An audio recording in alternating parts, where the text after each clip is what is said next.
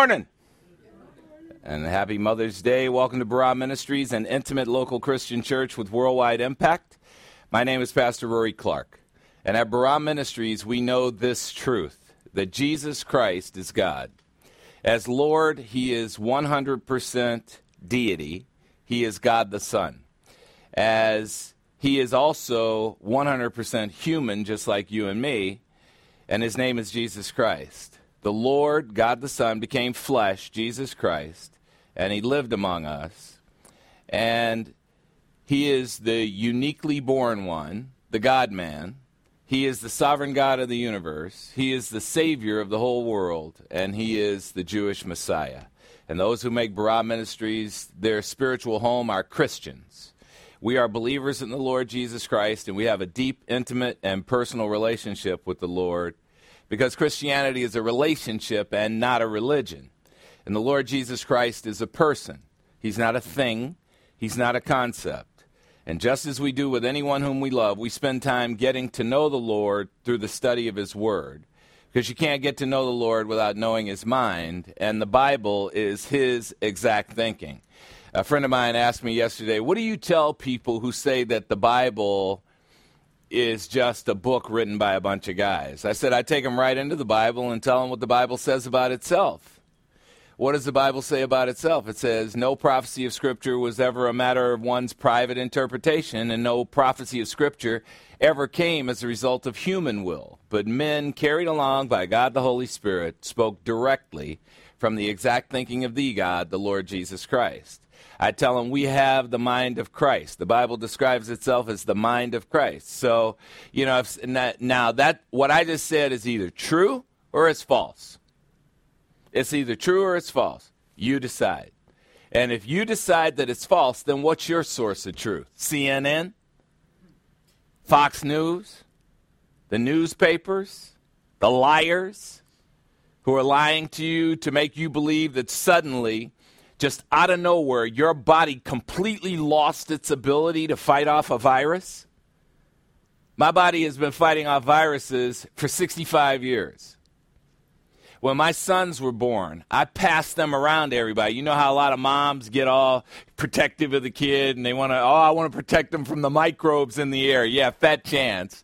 They breathe in about a million microbes a second. Fat chance. I passed my kids around to everybody and said, cough on them.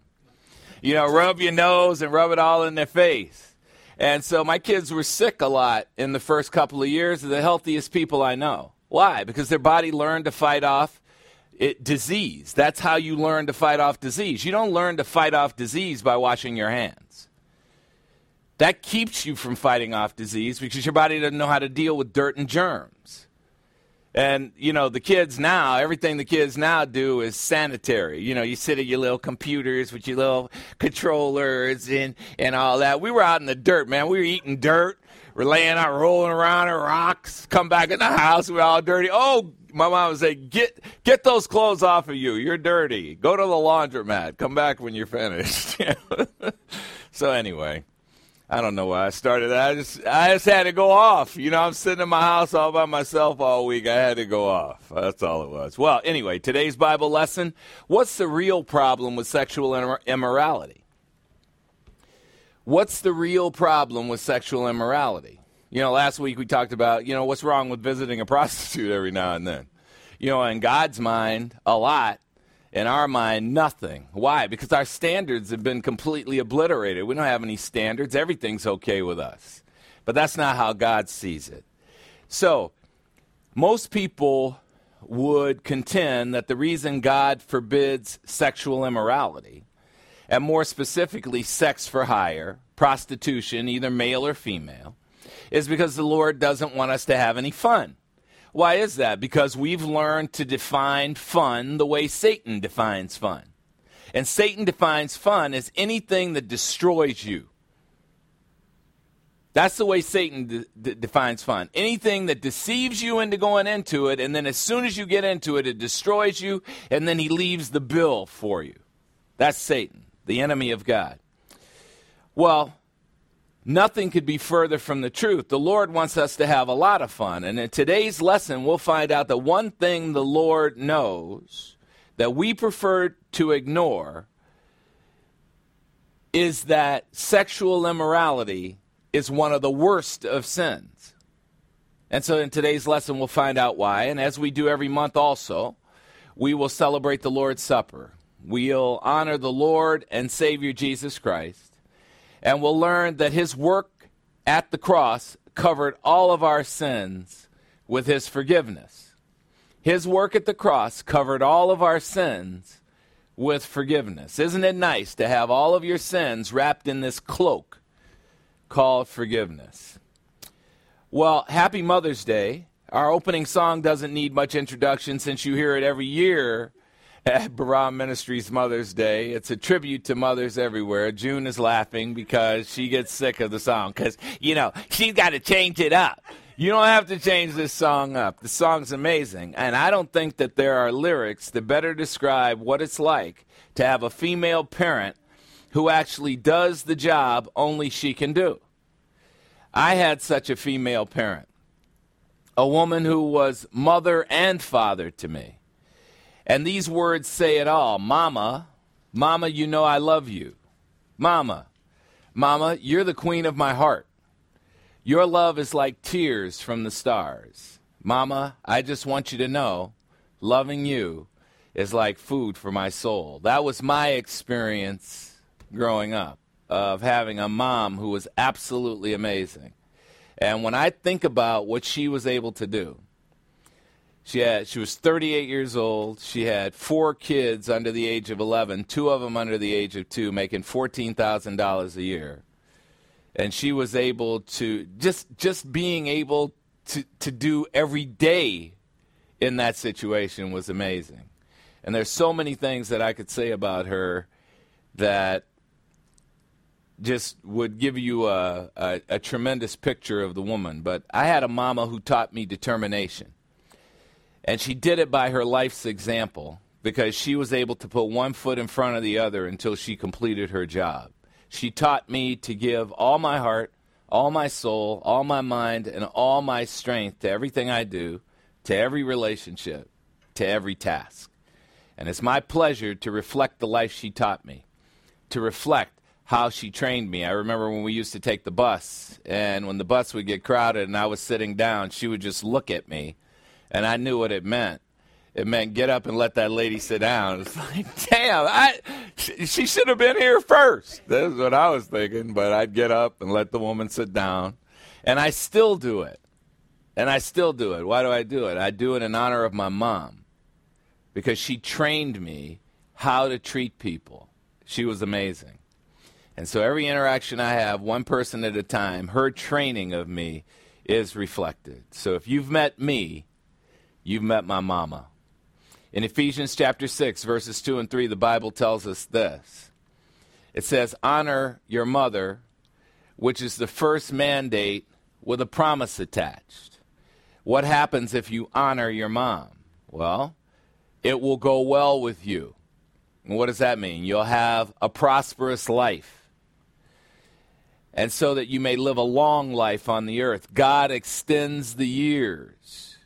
God extends the days and the years of people who honor their mother. And so to mothers, we honor you today. We thank you for your tireless work, the tireless service of doing one of the hardest jobs there is, the job of nurturing and raising the next generation. And by the way, some of you, as you hear this, are in that process. And you may think, well, I haven't been that good a mom. I always think about that. What kind of dad was I? And I judge myself based on one criterion and one criterion alone. Are my kids believers in Christ? If your kids are believers in Christ, you have done an amazing job, because you know that you have invited them to eternity in face-to-face with the Lord. And that's amazing. So judge yourself that way. But if you are in progress, don't be hard on yourselves, because about 6 years into my fathering, one of my friends came to me and told me that, in essence, I'll just shorten the conversation. He said, you're a jerk as a father. And so I really appreciated that he said that, but I was also thinking, yeah, but I get 21 years to perfect it. And I've got 15 years left. But I really took seriously what he had to say and made the adjustments that it takes to be a great parent. So if you're in the progress of parenting, it's never too late to decide what kind of impact you want to have on your kids. And if you have the impact that you have invited them to Christ, then you've done an amazing thing. Now, you can lead them to water, but you can't make them drink, right? You can bring them where they can hear about Christ, but you can't make them drink. That was not my philosophy as a parent, though. My philosophy was that kids are like horses. You know, you can lead a horse to water, but you can't make them drink. Yeah, you can. You take the horse's face, you shove it in the water, you lift its tail, and you suck like hell. Now, it's pretty distasteful for both the horse and you, but they're going to drink the water. Well, I don't think that's probably me 6 years into parenting. That was probably me 6 years into parenting. I got a little more sophisticated after that. So to mothers, we honor you today. We thank you for your amazing service. We ask you to judge yourselves based on how you're leading your kids to Christ. And we hope you have an amazing day because you're amazing people. Let's listen to a tribute to you. It's called Song for Mama by Boys to Men.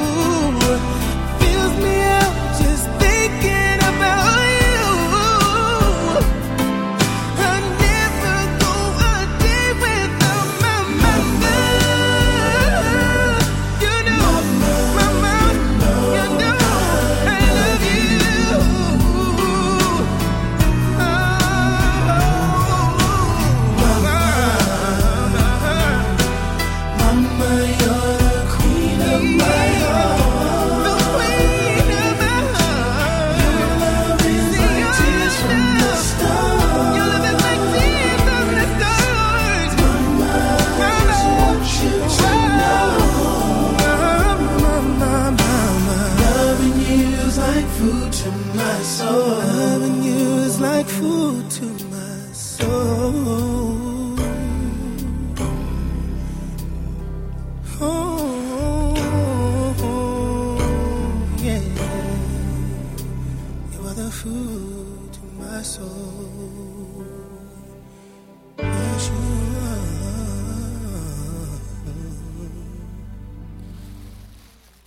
So we've got some nice little gifts for the mamas in here, courtesy of one of the most thoughtful people in the congregation, Denise Jones, and just really thank you for that. You know, I was whenever I hear that song, I just go through this whole series of things, a whole series of pictures in my head about my mom, and one of the pictures that appeared is my mom began as a Baptist, and then she became a Catholic. You know, that's jumping out of the frying pan and into the fire. And I remember sitting in the car with her one time, and it was the time after I've always been a Christian. I started out as a Christian at 8 years old, but then became a Catholic. And I remember sitting there with her, and I said, "Mom, how do you get to heaven?" And she was not very emotionally demonstrative, so she'd always have this blank look on her face. You know, somebody was just want to go, "Is anybody in there?" But she said, "You have to believe in Jesus Christ."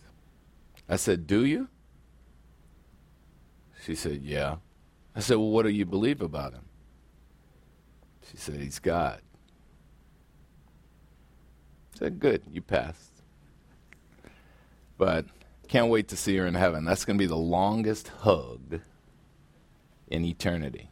I think we're going to spend most of our time in eternity crying with appreciation for how amazing our God is.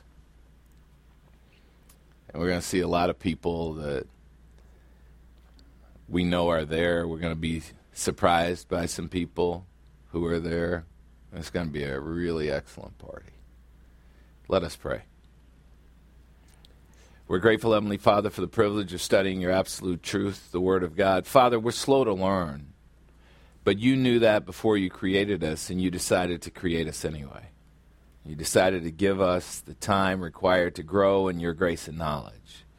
And you did that because you trust yourself and you trust your plan for us.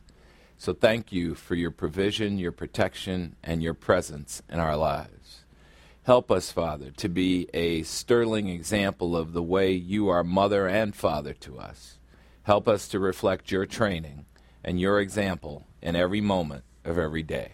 We ask this through the power of God the Holy Spirit. In Christ's name, say it with me. Amen. Today's Bible lesson, what's the real problem with sexual immorality? What's the real problem with sexual immorality? Well, today we bring to a close our study of the 6th chapter of the Apostle Paul's first letter to the believers at Corinth. And let's get right to it. Now, by the way, the end of the first 6 chapters of 1 Corinthians brings to an end our digging up of the problems that were going on among the believers in Christ in the church at Corinth. And the next 10 chapters are going to be Paul's recommendations about the solution to those problems. So we're just finishing up today the digging up of the problems.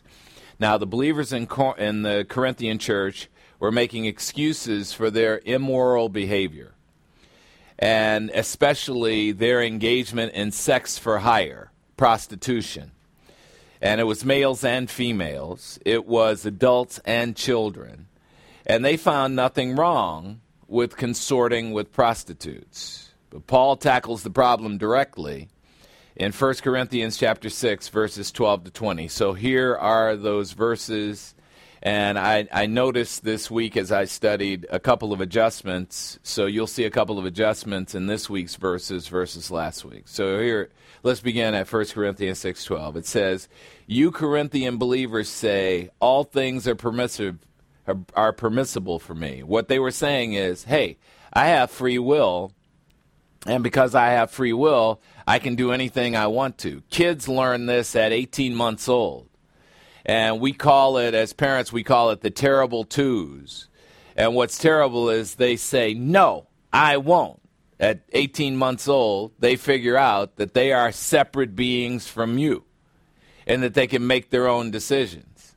And they, of course, are very verbal about that when they're under your roof, not paying any rent, not paying for groceries and everything. They got a big mouth. They're running their mouth all the time when they ain't providing anything. Amen?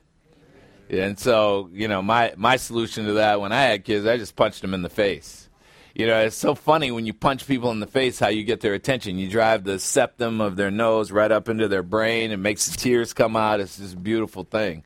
And then all of a sudden you get their attention. Amen? Yeah, I didn't really do that. I said that to myself. What I said to them is, I know, Children and Family Services wouldn't want me to treat you poorly, so I'm just going to be patient. Then I pull their hair or something. Anyway, you Corinthian believers say all things are permissible for me. But I, Paul, say that not all things that are permissible for you are beneficial for you. You Corinthian believers say all things are permissible for me, but I, Paul, will not be mastered by anyone or anything. And when you are buying sex for hire, you're being mastered by something. Another way to translate this that I think is really powerful is, I have liberty to do anything, but I will not let anyone or anything take liberties with me.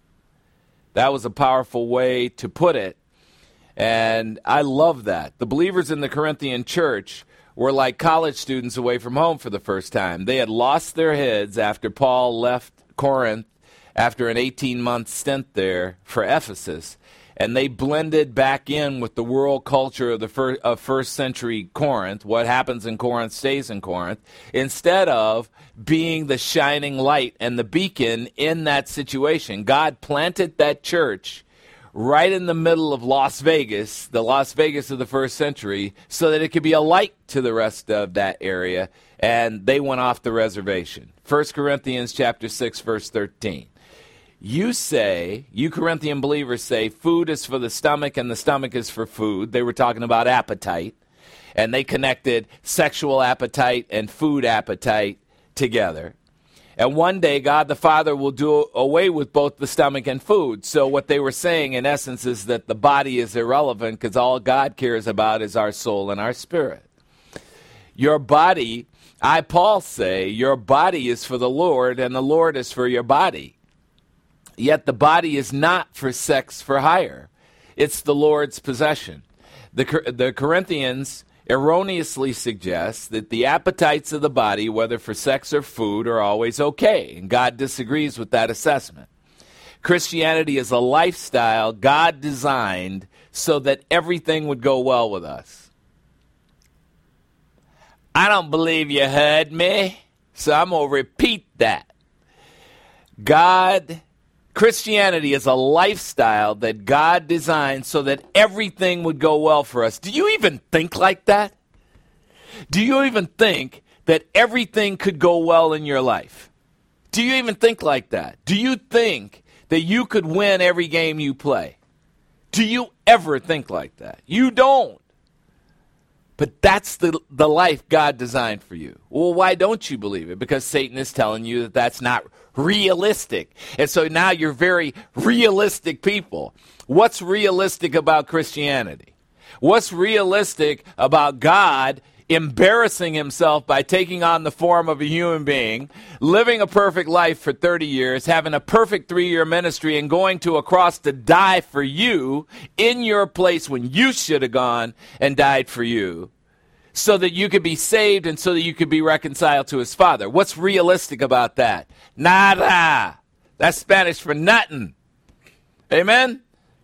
There's nothing realistic about Christianity.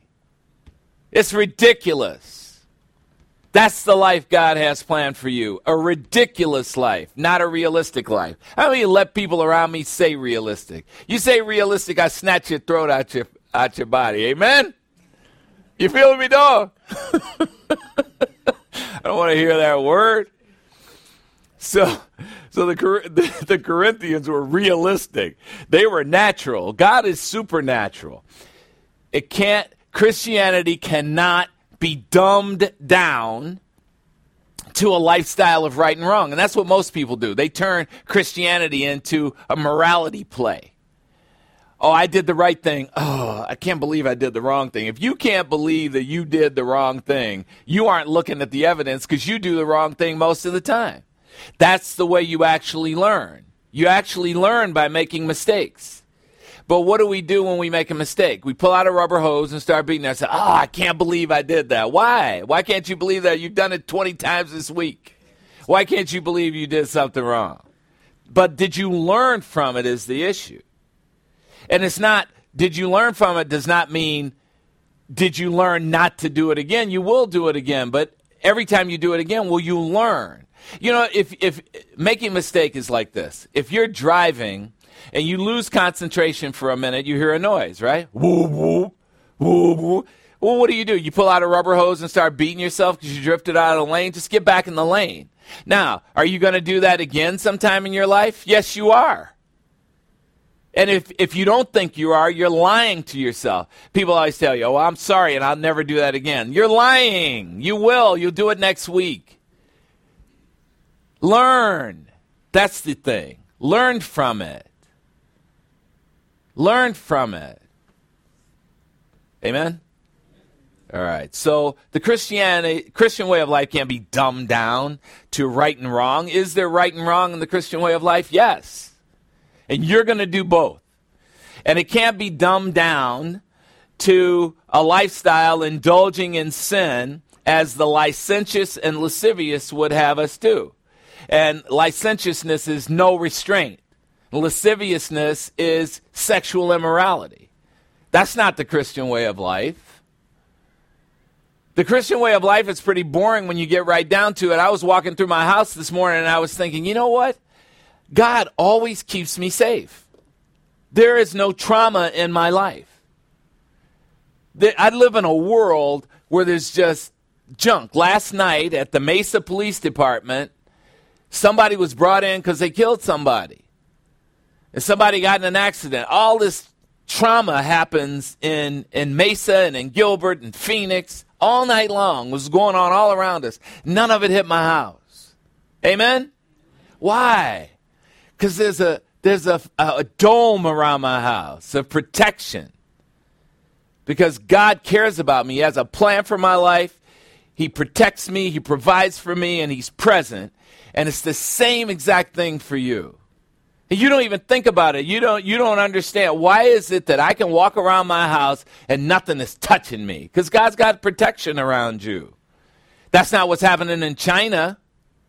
I have friends in China who, let's see, what time is it now? It's 9 here, so it's Monday morning at 12:35. But, 12 hours ago, they were sneaking around to worship Christ and hoping they didn't get caught so they didn't get put in jail or killed. You don't have to do that. And, of course, they're not getting put in jail or killed because God's got a bubble of protection around them too, and especially them. So the believers at Corinth were legalistic, were lascivious, and it bothered Paul. God is concerned with your body and your soul and your spirit. Paul wanted the Corinthian believers to be concerned with all three as well, and to be concerned with how their conduct in the body affects those who might want to believe in Christ but see no benefit if they think that Christianity is the same as being in the world. Being a Christian is not the same as being an unbeliever. It's not the same. And see, this is where religion goes wrong. Religion is always settling for a part of the picture. Let's take the Jehovah's Witnesses, because I have some Jehovah's Witnesses in my family. All right, so they believe in Jehovah God. They believe in God the Father. I do too. But then when they talk about Jesus Christ, well, He's the Son of God, so Jehovah's up here and the Son of God is down here. No, He isn't. He's here. They're the same. I and the Father are one, Jesus said. And then the Holy Spirit's like an electric force. No, He isn't. He's right here. He's in charge of our sanctification. Co-equal, co-infinite, co-eternal. But what do? They settle for part of it. They dumb the other two members of the Trinity down. You can't dumb them down. They're omnipotent, omniscient, omnipresent, just, sovereign, loving, immutable, veracity. They always tell the truth. They're eternal. You can't dumb them down. They're righteous. Can't dumb them down. You can talk about it. 1 Corinthians 6:14. To demonstrate the importance of the body, God the Father has not only raised the Lord Jesus Christ's body from the dead, but he will also raise believers in Christ's body from the dead through his divine power, omnipotence. I have a lot of friends who are Seventh-day Adventists. And so the essence of being a Seventh-day Adventist, the Adventist part, means they believe that Christ will come again. Correct. Then the seventh day is the Sabbath never changed, it's on Saturday. False. False. The Sabbath was part of the age of Israel. We're in the church age. Today, the Sabbath is every day. Holla! Every day is the Sabbath. And the interesting thing about my friends who are Seventh-day Adventists is they believe in this body concept, and so they pay a lot of attention to what they eat. And they want to preserve their body so that when God resurrects the body, that it'll be in pretty good shape. Yeah, that's not what's going to happen. See, you're either going to get burned or you're going to get put in the ground. If you get put in the ground, you're going to be fertilizer for daffodils. And what God is going to do is take your body and make it supernatural. It's called the resurrection body. He doesn't need our help. Boy, we just don't get that. So what does God do?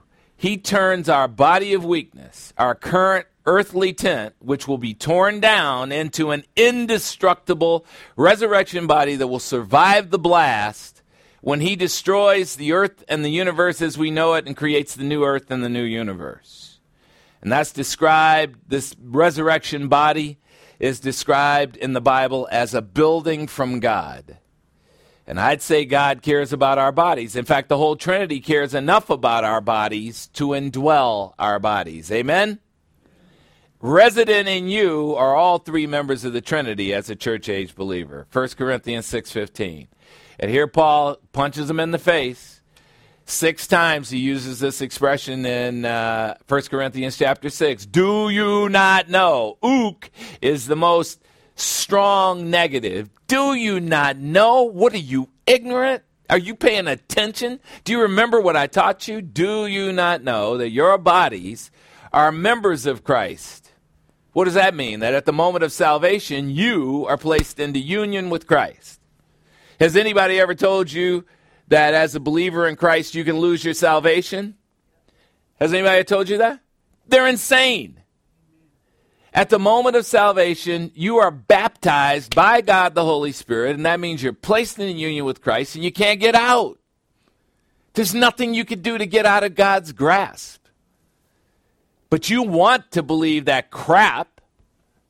You want to believe. Why would you want to worship a God who would give salvation to you and then take it back? Do you even like human beings who do that? Who give you a gift and then take it back, or give you a gift and then criticize you because you don't use it? Do you even like people like that? Why would you ever like a God like that? I wouldn't. Well, isn't it great that he's not like that? It's so good. Once you're in fellowship, you can't get out. Why? Because he knows how goofy we are, and he set up his program with perfection. That's the only way he works. It's perfection. And he said, I'm going to give them this resurrection life, and I'm not going to let them lose it, because if I let them lose it, they would. And now you're placed in union with Christ. That's what Paul is talking about here in the strongest possible terms. Do you not know that your bodies are members of Christ in union with him? Shall I then take away the members of Christ from his possession, you're a possession of Christ, and make them members of a prostitute, letting them become one flesh with evil? May it never be. This is unimaginable. Amen? Sex with prostitutes, contaminates your body and simultaneously contaminates your relationship with the Lord. Freedom without authority is anarchy. Freedom without authority is chaos. And it puts our souls into chaos.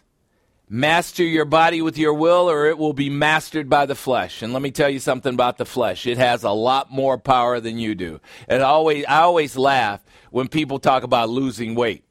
And they say, well, I'm going to lose weight. And I know it just takes discipline. BS. You don't have any. You don't have any discipline. It takes learning how the body reacts to food. That's what it takes. And your body reacts a certain way to food that you put in it. And if you don't know what that is, you're going to be fat. Amen? Amen? Come on, fatties, say it. Amen. I've been fat for most of my life, right? The belly. Because no matter what, I'd work out, I'd be looking all good up here. You know, I come, oh, that looks tight. That looks really, oh, hell. You look at that belly's out there. Well, why? Gut health. That's what I'm studying right now, gut health. How do you get that belly off of you? Oh, it's just sit-ups. No. If you do sit-ups, there'll be muscles under that fat. If you don't learn how to get that fat off, you'll be fatty. Amen? We got to learn. Amen, fatty. And the flesh is more powerful than your discipline. The flesh has a will that's stronger than your will. But you have a secret. You have a supernatural secret. I can do all things through Christ who strengthens me. Amen? Yeah, take that flesh. The flesh is going to the ground anyway. 1 Corinthians 6:16. Or do you not know that one who joins himself to a prostitute is one body with her, a wedding without wedding vows? For he says the two shall become one flesh. The two shall be fused. Sexual union changes people. Union with Christ at the moment of salvation changes us. Union with Christ is not compatible with union with a prostitute. You cannot take Christianity and mix the world into it. Every time you try to take Christianity and mix the world into it, Christianity rejects the world. But it doesn't stop you from trying. You keep trying to put the world in the bowl. And God bets that stuff. Get that out of there. That's over there. This is over here. You are not mixing. And it takes us years to learn that. That's why we live so long. Because as adults, we're not smarter than kids. Kids, you tell them something, hey, don't put your shoes on the table. They figure it out. Okay, why not? Because every time I put my shoes on the table, Mom slaps me in the back of the head. I'm not going to put my shoes on the table. Kids figure it out. Adults don't figure it out because Mom's not there anymore to slap them in the back of the head. It gets really quiet once you get 21. And nobody's telling you what to do. Then you actually have to make your own decisions.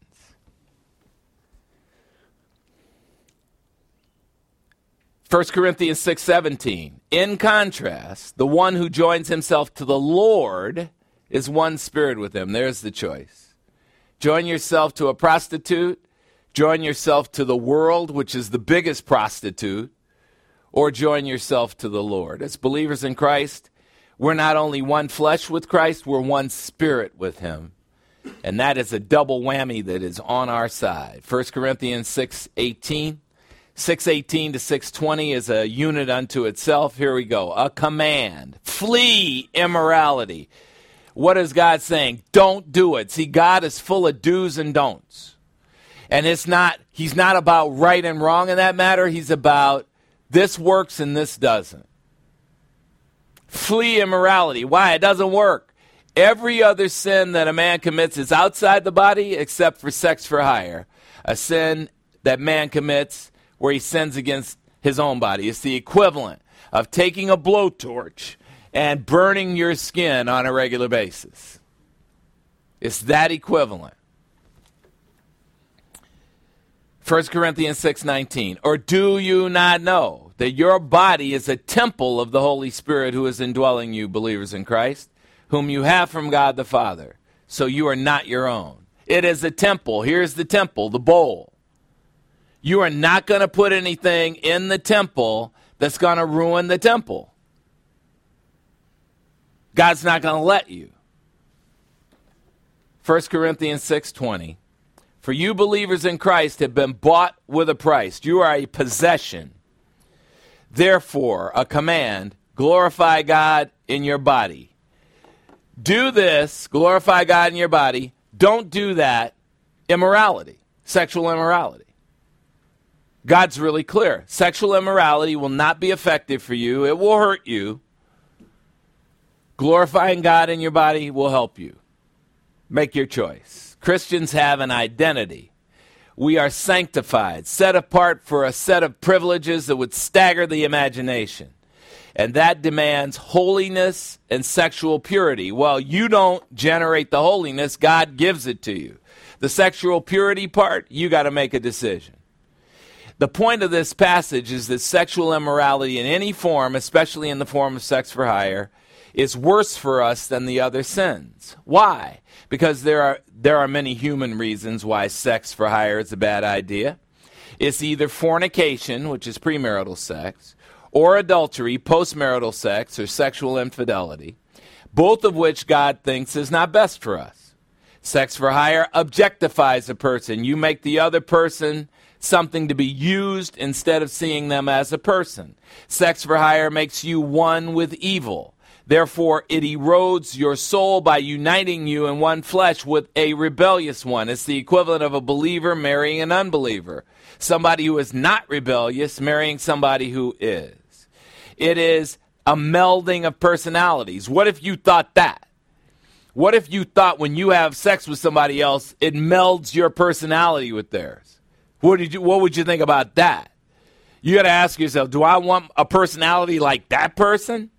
And a lot of times the answer is no. Sex for hire often funds criminal activity like sex trafficking, selling children for sex. That happens now, but in the first century, that was rampant. Nobody even liked kids. Still don't, really. Just kidding. Sex for hire obliterates your standards. And what does that mean? It obliterates your standard. It convinces you that it's all good. Sex for hire offers a destructive career path, brothels, or strip clubs that foster treatment of the victims. I'll never forget the first time that I was in a strip club in Taiwan. One of my customers took me to a strip club, but it wasn't a strip club. It was disguised.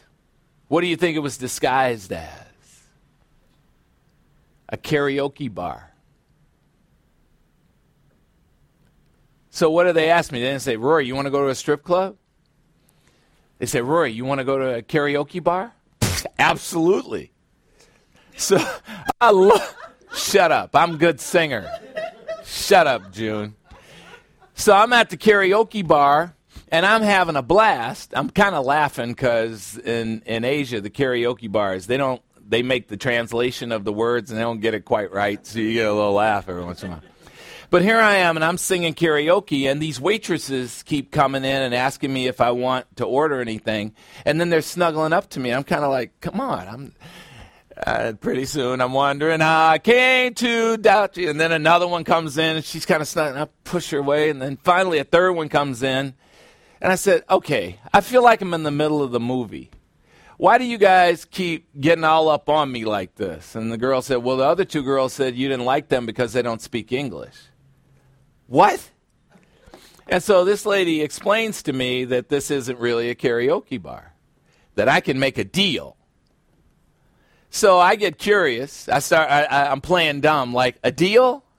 You know, I just play dumb, and she explains the whole thing to me. Here, legitimate businessmen go into these karaoke bars, but it's really a house of prostitution, and they can make a deal. And it turns out that the girl was a Christian, the third girl. And so I said, well, what do you think Jesus would think about you doing this job? And she starts crying. And now she starts telling me her whole life story. It's like, I just want to sing. Would you go away? And so she tells me the whole thing. And she said, I said, well, how much do you girls make? She said, the ugly ones of us make $15,000 a month, U.S.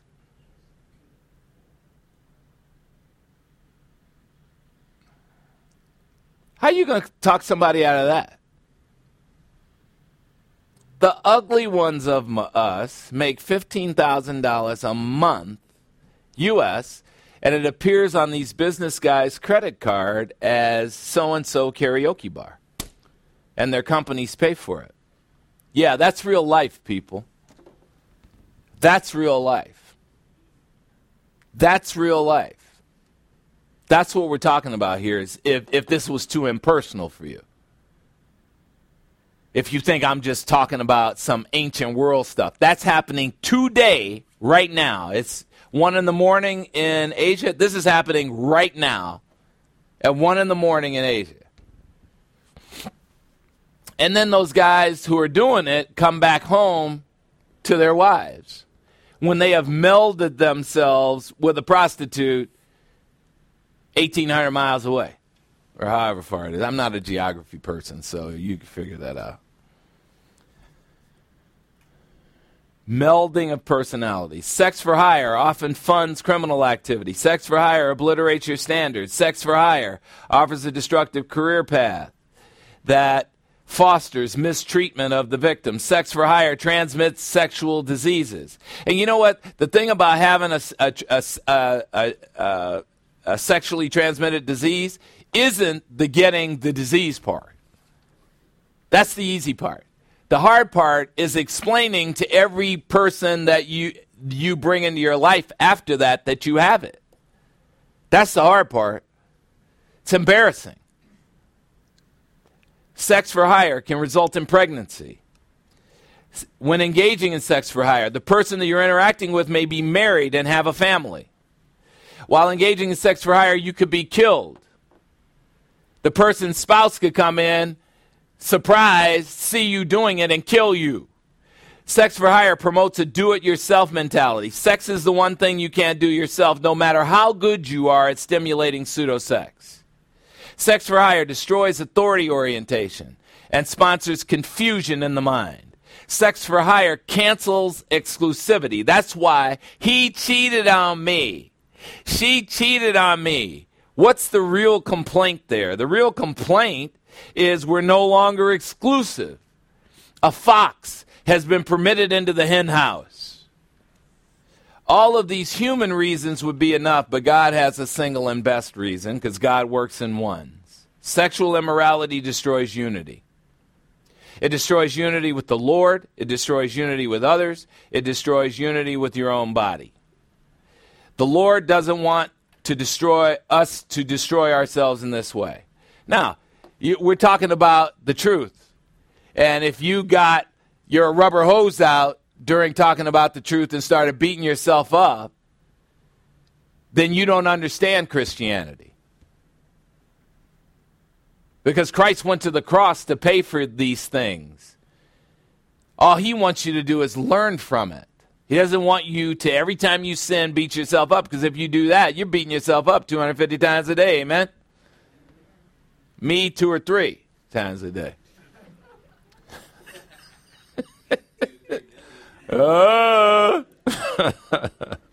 So,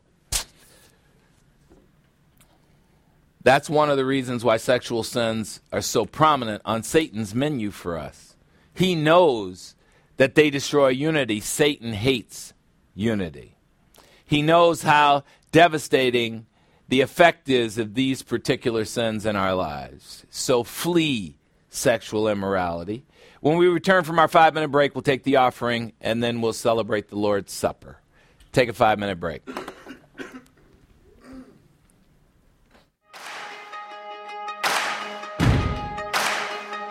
Why you ever chose me has always been a mystery. All my life I've been told I belong at the end of the line, with all the other not quite, with all the never get it right.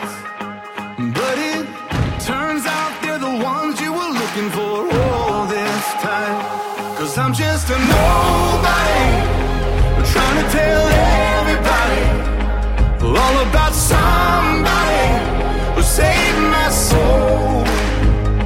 Ever since you rescued me, you gave my heart a song to sing. I'm living for the world to see, nobody but Jesus. I'm living for the world to see, nobody but Jesus.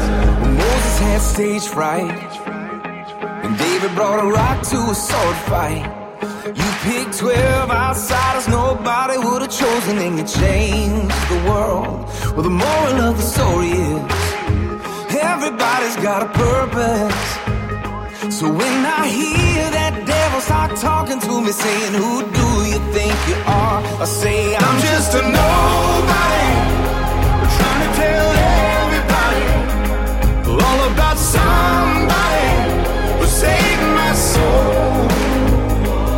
Ever since you rescued me, you gave my heart a song to sing. I'm living for the world to see, nobody but Jesus. I'm living for the world to see, nobody but Jesus. So let me go down, down, down in history as another blood-bought, faithful member of the family. And if they all forget my name, well, that's fine with me. I'm living for the world to see, nobody but Jesus. So let me go down, down, down in history as another blood-bought, faithful member of the family. that's all I ever wanna be. And if they all forget my name, well, that's fine with me. I'm living for the world to see, nobody but Jesus. 'Cause I'm just a nobody, trying to tell everybody all about somebody who saved my soul. Ever since you rescued me, you gave my heart a song to sing. I'm living for the world to see, nobody but Jesus. I'm living for the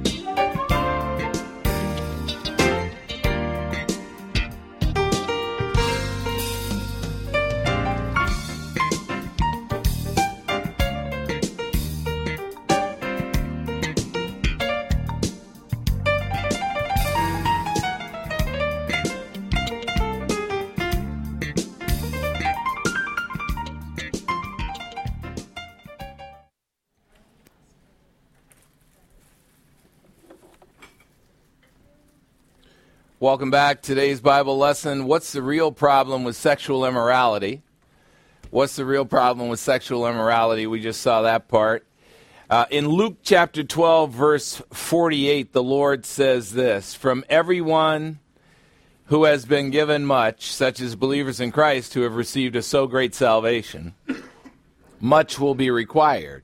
Matthew chapter 10, verse 8 says this, "Freely you received, freely give." The Lord has given his believers access to unlimited assets.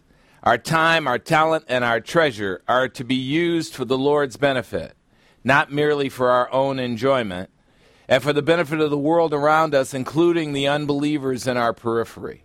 We appreciate your generosity very much, and you have been very generous during this time.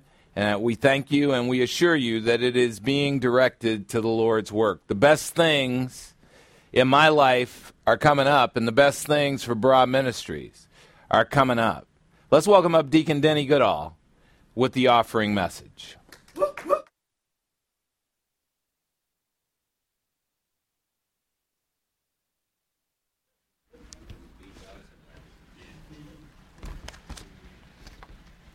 Good morning. My name is Denny Goodall, and I'm blessed to be a deacon for Broad Ministries. Amen. Broad Ministries is a worldwide Christian church where real people come to listen to a real pastor teach the real truth from the Word of God. And as we've been going through 1 Corinthians and hearing Paul kind of tell us what to do and what not to do, he kind of seems like he's very motherly, and he's kind of telling us about how our body's a temple and that the Holy Spirit is within us as a temple, and he's always guiding us. And it really makes me make a connection between moms and the Holy Spirit. We see a lot of moms are helping their kids, they're loving them selfishly, like Pastor said, they're training them up, they're planning for them, they're protecting for them, they're mentors for their kids. And they can actually grieve. Kids can grieve their moms. They can get moms very angry. And moms are great because they're so loving and so forgiving, and they just keep trying and trying and trying. And, where fathers wouldn't, they would, mothers will. Fathers say it once and they get angry and they're like, "I'm out of here." And moms will just keep going after it. And my wife is a teacher, and she's been doing great doing homeschooling for our kids. Now, I don't know about our home barber shops not doing so good, but kind of just took it all off. But, I really just think that moms deserve a lot of credit for what they do for kids, just like the Holy Spirit is kind of, he's hidden. We don't really see him a lot. It's kind of how moms are. They're in the background, and they're always saying, just giving their kid another chance and really teaching their kids that it's about choices in your life. You can make choices for God's will or choices for the world's will. And at the end of the day, if you make any choices for God, it's going to turn out great. You might have some hardships, which we're always going to have hardships. But any choices you make for God are going to be great. And so you have a choice later in life. Are you going to go to karaoke or are you going to give to God? Are you going to... I've never been a karaoke fan, so I wouldn't have gone, so I'm lucky that way. The devil's sneaky. He knows how to get at people. And so, it all boils down to a choice, and the choice is just like at the offering. Are you going to give your time, your talent, and treasure to a ministry of God, or are you going to give it to the world? And it's really easy to give it to the world because there's so many fun things out there to waste your money on. And it's really difficult, and it often you look silly when you give to God. You look silly when you give a lot of your earnings to God or you spend a lot of time learning about God. But it's the most important thing we can do in life. And it's truly important to bring others along so that they can have that relationship with God and learn that it's not about work and it's just about saying yes to God's plan. And it's just like the same saying, when Mom says something, just say yes. It's much easier. So thank you, moms. Have a great Mother's Day, and we love you all. Oh, I forgot my verse. I got so spun up on moms. But 1 Corinthians chapter 12, verse 13. For by means of the one, God the Holy Spirit, we believers in Christ were all baptized into one body, the body of Christ. Whether Jews or Greeks, regardless of nationality, whether slaves or free, regardless of social class. And we were all given one Spirit to drink, God the Holy Spirit, who indwells us. And that's really how I feel about moms are. Moms indwell us. And you will never know what it's like to be a parent until you have kids. So, the love of a mom is really something that should be cherished and definitely appreciated. So thank you.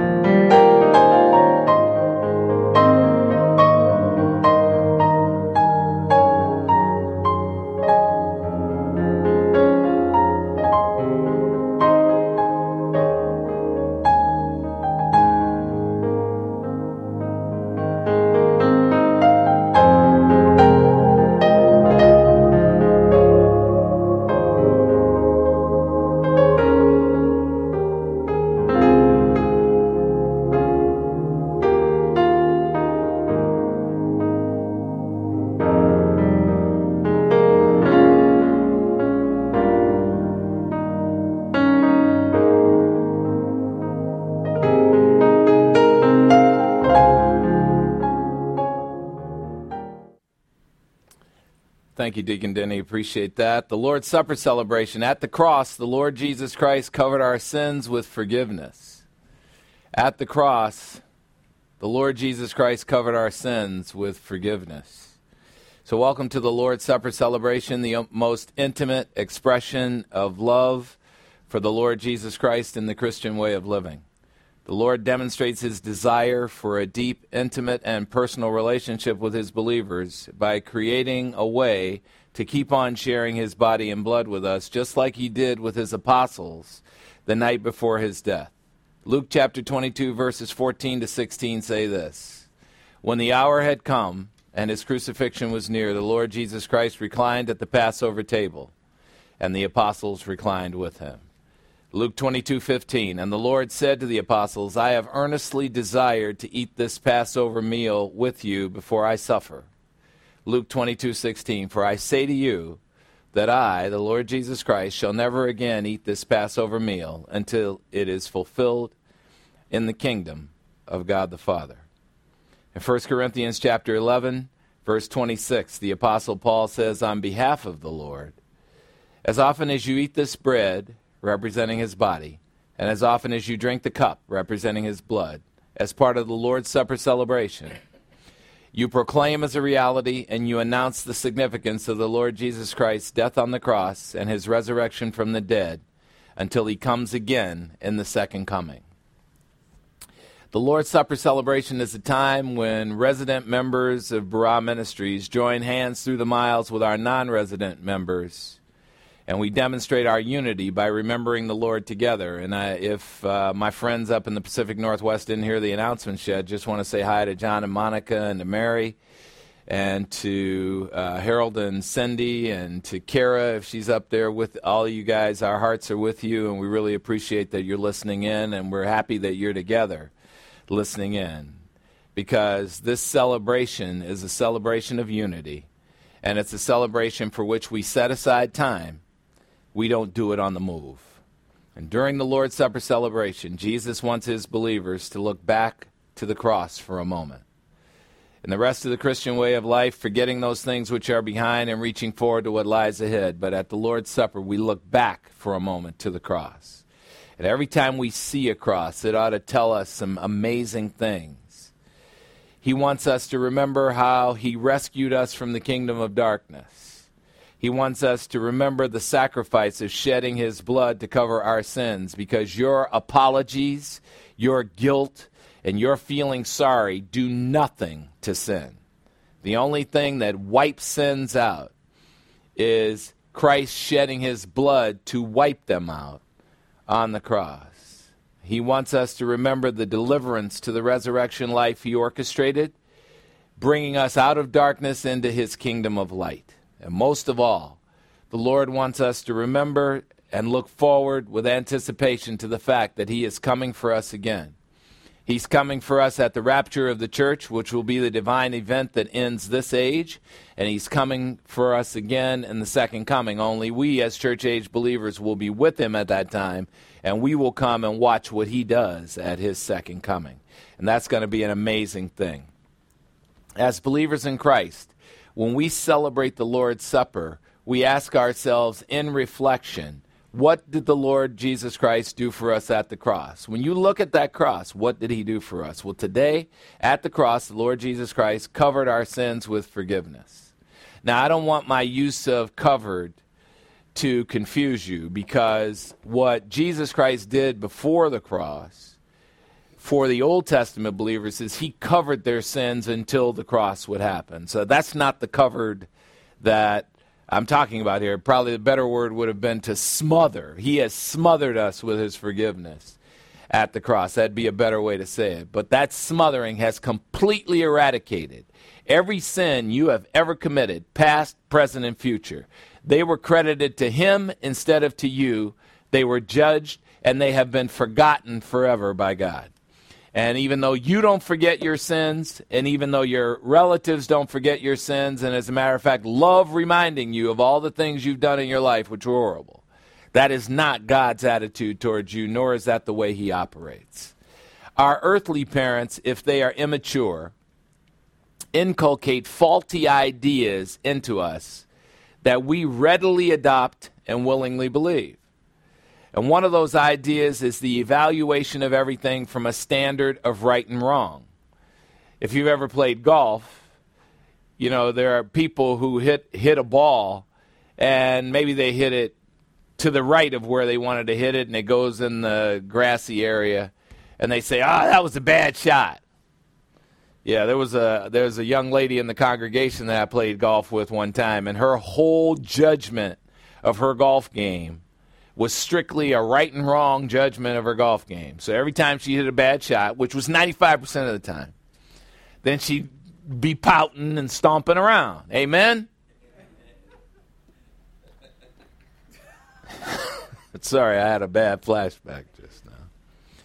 But that's what we do, as opposed to hit a shot, and it's just the shot. And every shot that you hit and where it lands gives you a unique challenge. Oh, look, I hit it in the sand. Now I have the unique challenge of getting it out of the sand, which I just bend down, pick it up, and throw it. It's really an easy thing. So our parents, if they're immature, inculcate this right-wrong mentality into us, or this success and failure mentality into us. And, of course, most of the things we do are failures, so then we're beating ourselves up all the time. Another faulty idea is that mistakes must be accompanied by shame. The old ladies in my neighborhood growing up used to say to me all the time, "Boy, you ought to be ashamed of yourself." And I said to one of them one time, she said, "Boy, you ought to be ashamed of yourself." I said, "I should be ashamed for breaking Miss Johnson's window? That was a home run. I'm not ashamed of myself. That was amazing. I know I have to pay for the window, but I wasn't ashamed at all." The Lord does not require us to feel shame for our mistakes. His forgiveness is absolute. His forgiveness was accomplished for our benefit at the cross, and the result is we stand forgiven forever. In fact, the sins you will commit tomorrow have already been forgiven.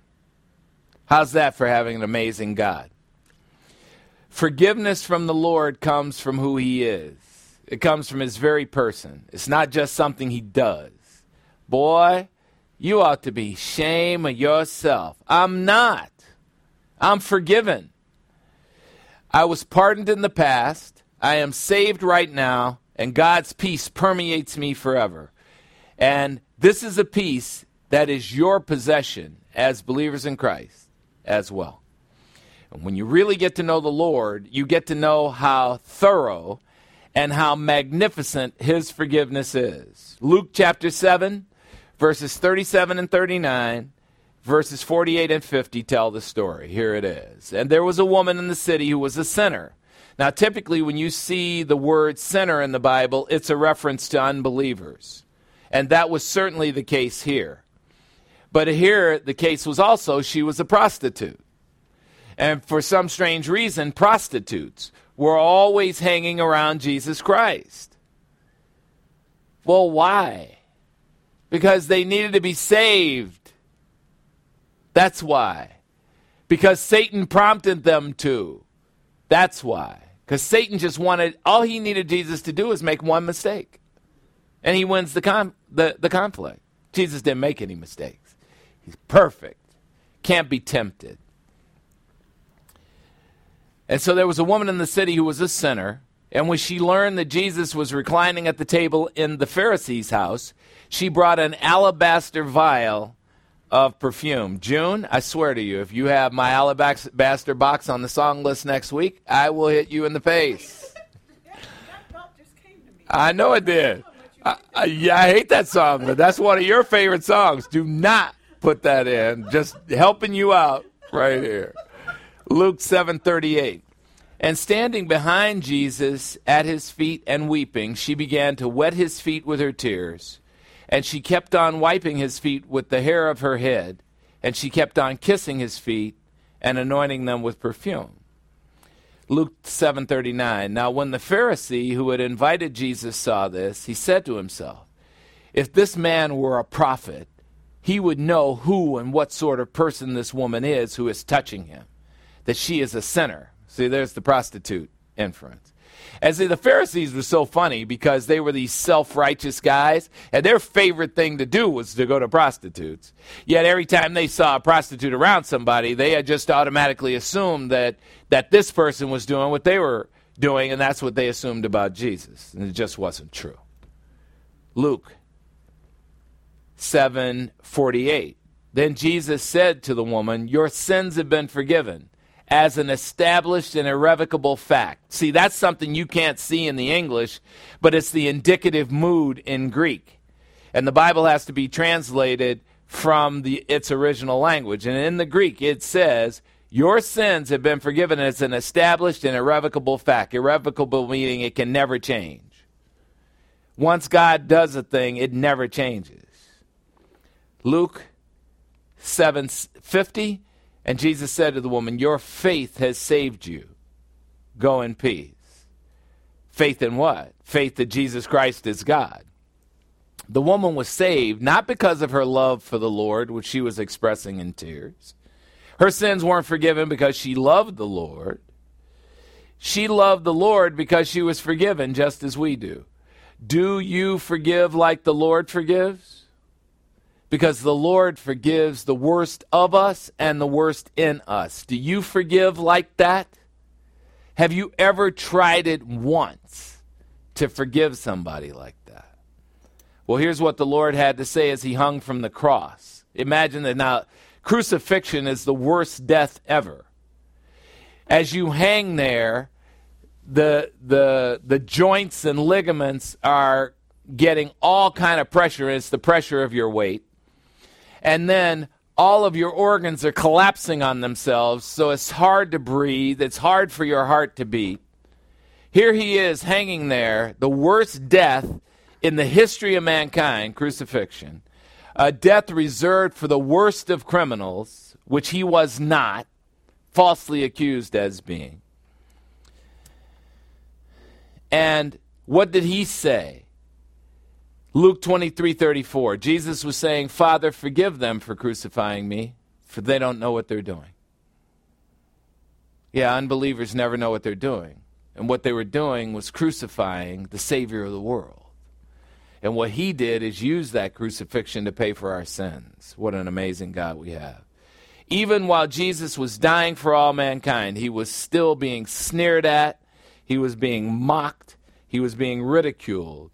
And he kept on doing what he had come to the earth to do. He saved the whole world. He forgave us all for everything.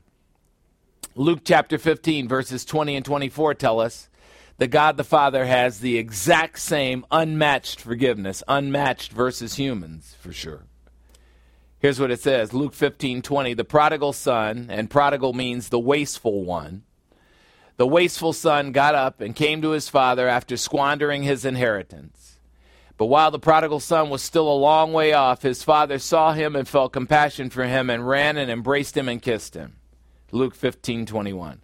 And the son said to him, the ridiculous and emotional thing that sons who have blown it say when they have taken out the rubber hose and they're beating themselves. Father, I have sinned against heaven and in your sight. I am no longer worthy to be called your son. And the father was thinking, what are you talking about? Once a son, always a son. What are you talking about? This story isn't about the sons. The sons were knuckleheads in this story. This story is about the father. What was the father's reaction to a son who had taken his inheritance and completely blown every penny of it? What was his response? Luke 15:22. The father said to his slaves, quickly, bring out the best robe and put it on him. Put a signature ring on his hand, which is the checkbook. Put sandals on his feet. And bring the fattened calf and kill it, and let's eat and celebrate. You can tell they were black. There was a barbecue. Amen? Now, the way you might think they're not black is because of the checkbook thing, because my sons ain't getting the checkbook. Amen? Luke 15:24. For this son of mine was dead, and now he is alive again. He was lost and has been found. And they began to celebrate. Our picture of the Lord's true character often is faulty. because it has been distorted by a liar who deceives us and who seeks to rob us of our victory in union with Christ. Yet even God's enemy is forgiven. Even God's enemy is forgiven. Satan, the enemy of God, who's perpetrated every dirty thing that you can imagine against God, is loved unconditionally by this amazing God. Romans chapter 4, verses 7 and 8 say this: "Blessed are those whose lawless deeds have been forgiven and whose sins have been covered." Romans 4:8, "Blessed is the man whose sin the Lord will not take into account." Why doesn't the Lord take our sins into account? Because our sins were credited to his account.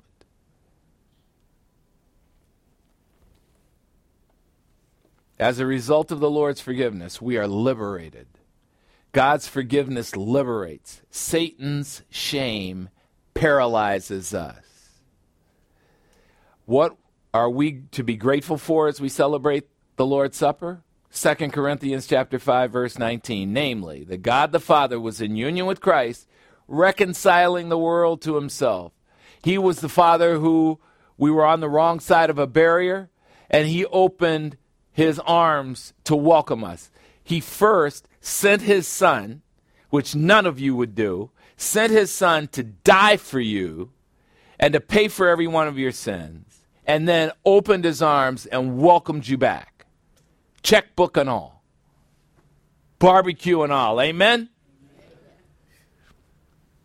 God the Father was in union with Christ, reconciling the world to himself and not counting our trespasses against us. And God the Father has committed to us the word of reconciliation. And when God gives you his word, it's a guarantee. It can never be taken away. Guarantee. For those of us who believe in the Lord Jesus Christ for salvation, we are no longer the targets of God's wrath. What is God's wrath? It's the lake of fire. For people who reject the relationship with the Lord, they will be living all eternity in the lake of fire. And they will experience God's wrath. And I guarantee you that is something that you wouldn't wish on your worst enemy. But it's not God's will that any should perish. It's everybody's individual will. They make a decision for or against Christ. If you make a decision for or against Christ, it's the worst decision you could ever make. We are reconciled. And what that means is the Lord removed the enmity, the absolute hatred between us and his Father. So let's enjoy the Lord's Supper elements. Let's remember Jesus in the way he told us to remember him.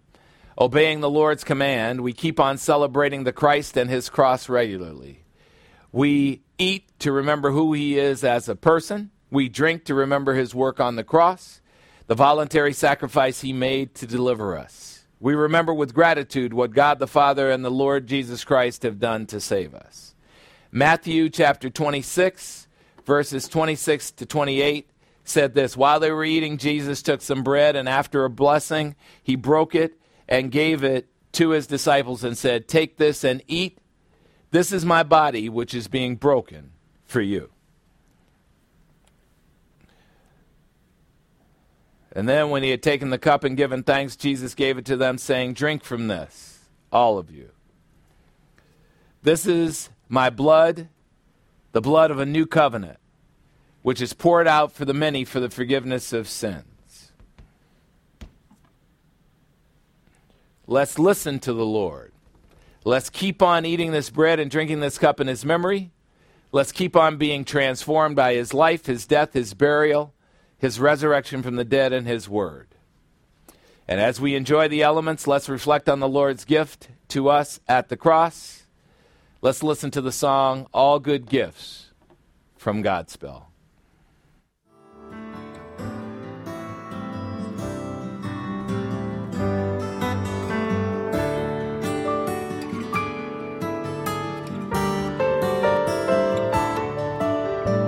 Plow the field and scatter the good seed on the land, but it is fed and watered by God's almighty hand. He sends the snow in winter, the warmth to swell the grain, the breezes and the sunshine, the soft refreshing rain.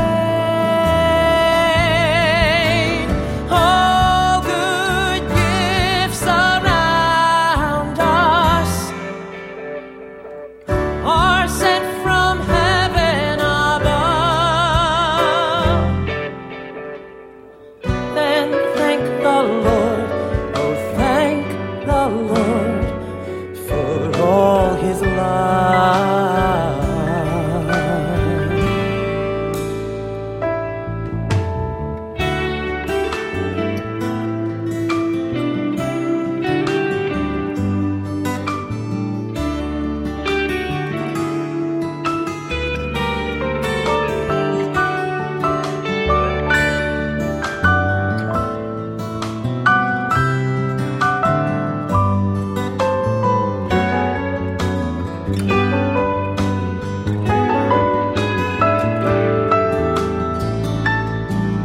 We thank thee then, O Father, for all things bright and good, the seed time and the harvest, our life, our health, our food. No gifts have we to offer, for all thy love imparts, but that which thou desirest, our humble thankful hearts. All good gifts around us are sent from heaven above. Then thank the Lord for all his love. I really wanna thank you, Lord. All good gifts around us. Thank you, Lord. Thank you for all of your love. I wanna thank you. All gifts around. Thank you for love. Thank you for love. Thank you for love.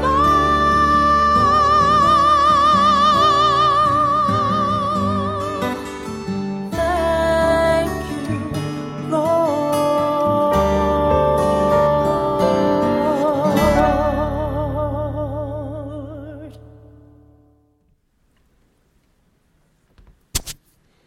Well, one thing that, pastors have to make decisions about what they stand for at some time in their lives. And one of the things that I stand for are always reflected in the lessons. And one thing I stand for is Jesus Christ.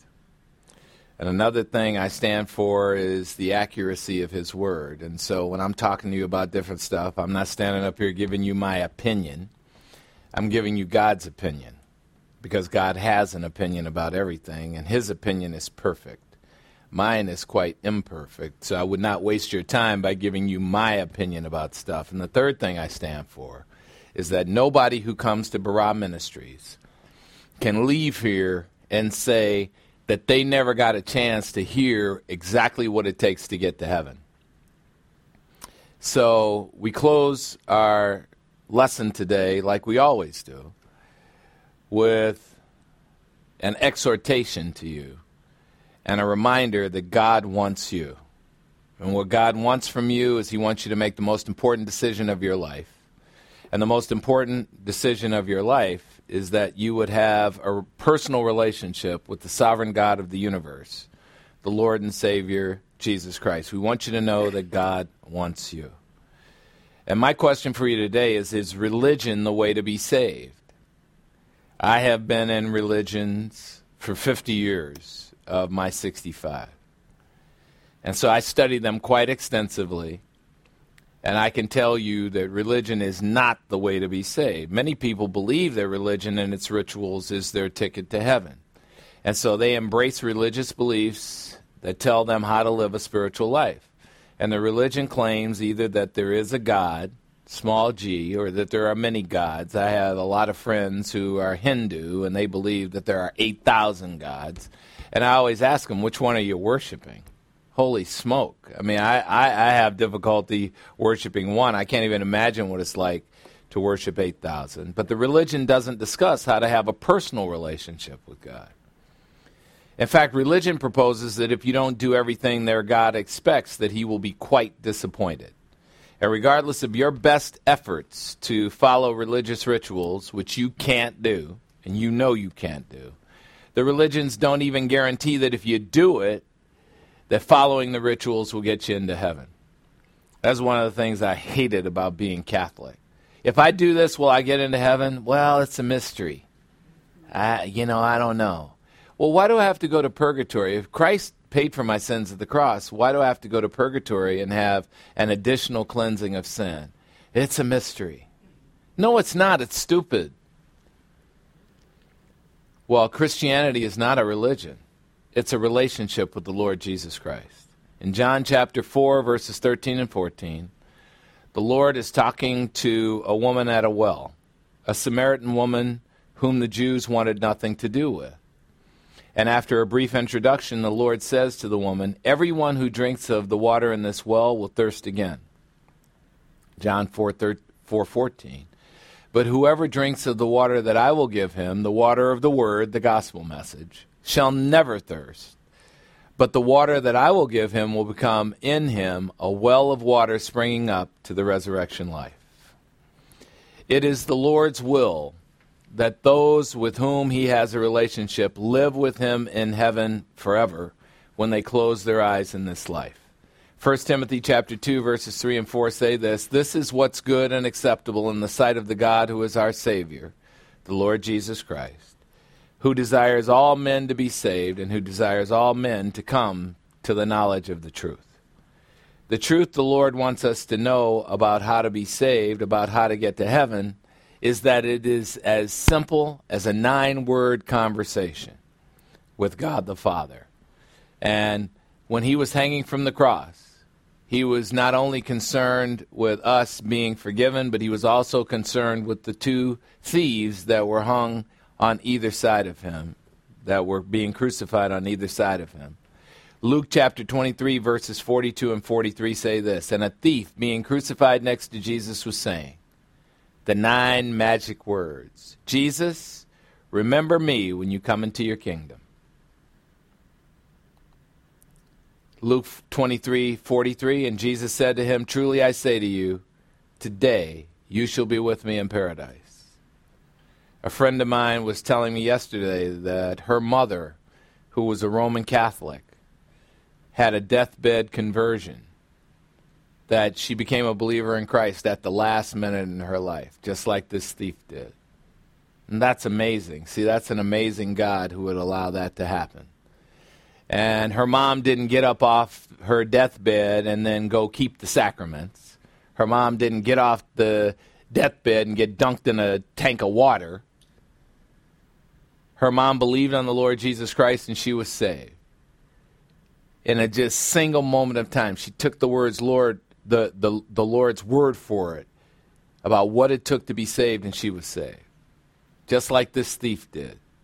He lived a horrible life, a life of theft, and then in one moment in time, 9 words saved him. Absolutely amazing, from an amazing thing from an amazing God. Just 9 words can get you to heaven. Just, Jesus, remember me when you come into your kingdom. Or if you prefer, 5 words. Father, I believe in Christ. Or if you prefer, I believe, help my unbelief. Another 5 words. Or 2 words, I believe. Simply believe. Merely take God's word for it concerning what it takes to be saved, and that is the moment of eternal life for you. Who is this God that saves you? The Apostle Paul describes the Lord Jesus Christ in 1 Corinthians chapter 15, verses 3 and 4. And we'll study this soon, but 2 of the most powerful verses in the entire Bible. I, Paul, deliver to you as of first importance the gospel message I also received, that it was Jesus Christ who died for our sins according to the Scriptures, and that he was buried, and that he was raised from the dead on the 3rd day according to the Scriptures. Now this Paul we're talking about is a guy who for the first half of his life was absolutely dedicated to wiping out the Christian church single-handedly, and every day when he got up, he killed men, women, and children who were Christians. And then one day, it wasn't satisfactory for him to just kill the Christians in his area. He got permission from the chief priest to go to an area outside of where he lived and bring them back to be killed too. And so he was headed to Damascus, and on the road to Damascus, God knocked him off his high horse. And he recognized the Lord immediately and completely changed his life in a moment in time, and then went and ministered to the people that he absolutely hated, the Gentiles, because he was a Jew. That's how supernatural things work. That's how amazing God is. Now, once the Lord saves you, no matter how hard you try, you can't lose your salvation.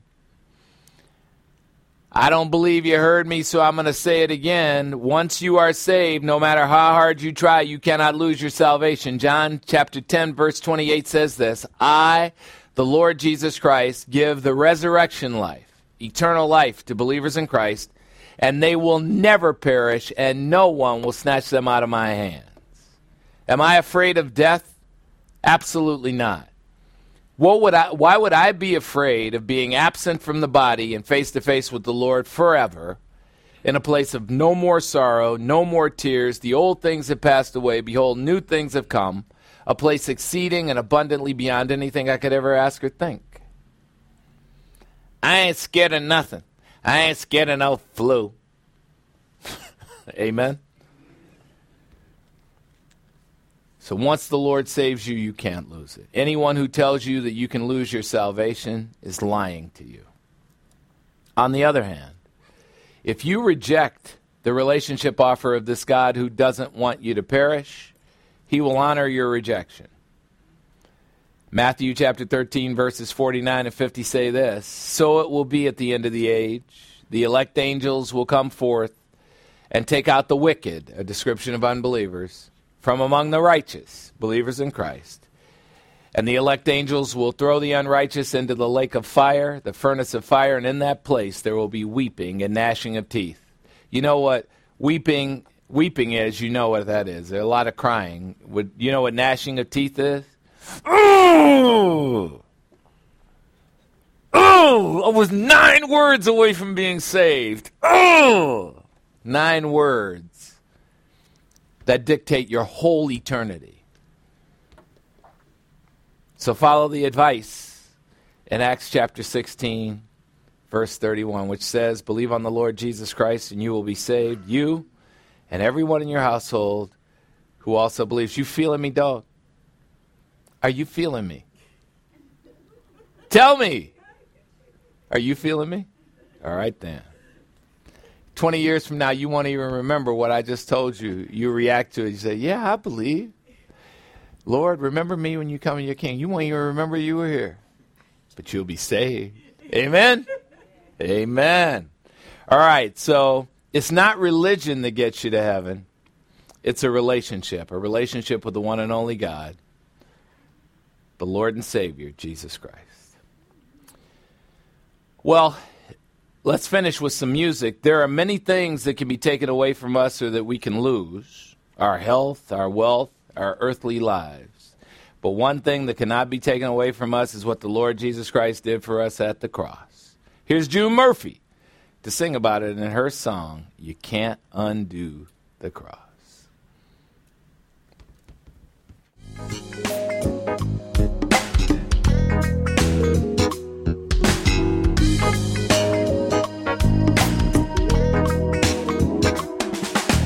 From the moment you believed, you were indwelled by the Trinity.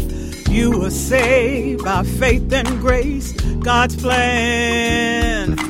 Baptized by the Holy Spirit, you were made new, you were made perfect, and you cannot be snatched from His right hand. You can't undo the cross. You can't unfinish the work Christ has done. You can't undo the cross.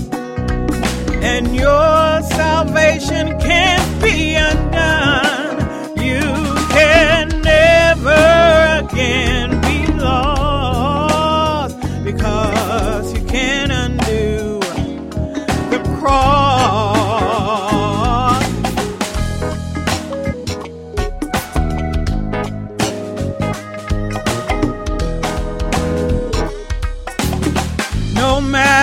what you say. No matter the mistakes you make, you're still saved for an eternity. Nothing can separate you from God's love, faithful and true. No height nor death, nor principality. You can't undo the cross. You can't unfinish the work Christ has done. You can't undo the cross. And your salvation can't be undone. You can never again be lost, because you can't undo the cross.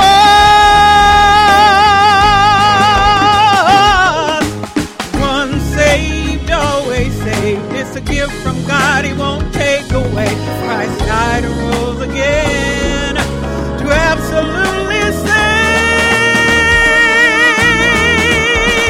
You can't undo the cross. You can't unfinish the work Christ has done. You can't undo the cross. And your salvation can't be undone. You can never again be lost, because you can't undo the cross. You can never again be lost. I said you cannot, you can't be lost. You can never again be lost, because you can't undo the cross. I said you can't undo the cross. You can never, no, never. You can't undo the cross.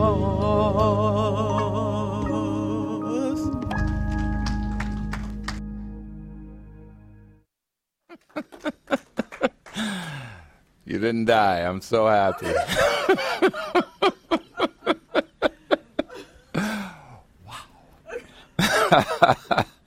All right, let us pray. Almighty God and Father, we just appreciate you so much, because it's so good to know that there's always somebody that is completely surrounding us with protection and provision and a plan and presence. And we know that you have us all the time, and that we can relax in your arms and in your grace. And we just pray that we're worthy of that by sharing that with all the people in our periphery who haven't yet made a decision to have a relationship with you, for all the people who've been turned off by church.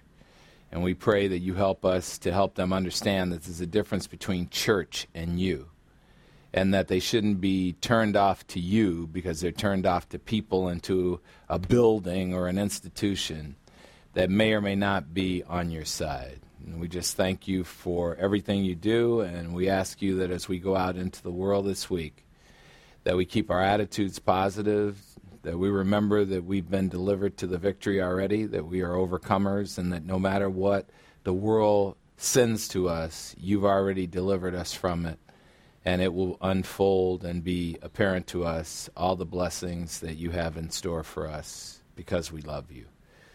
We ask this through the power of God the Holy Spirit, in Christ's name. Say it with me. Amen. Amen. Thanks for coming, thanks for watching, and thanks for listening.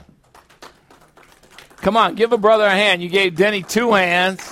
Why can't a brother get a hand?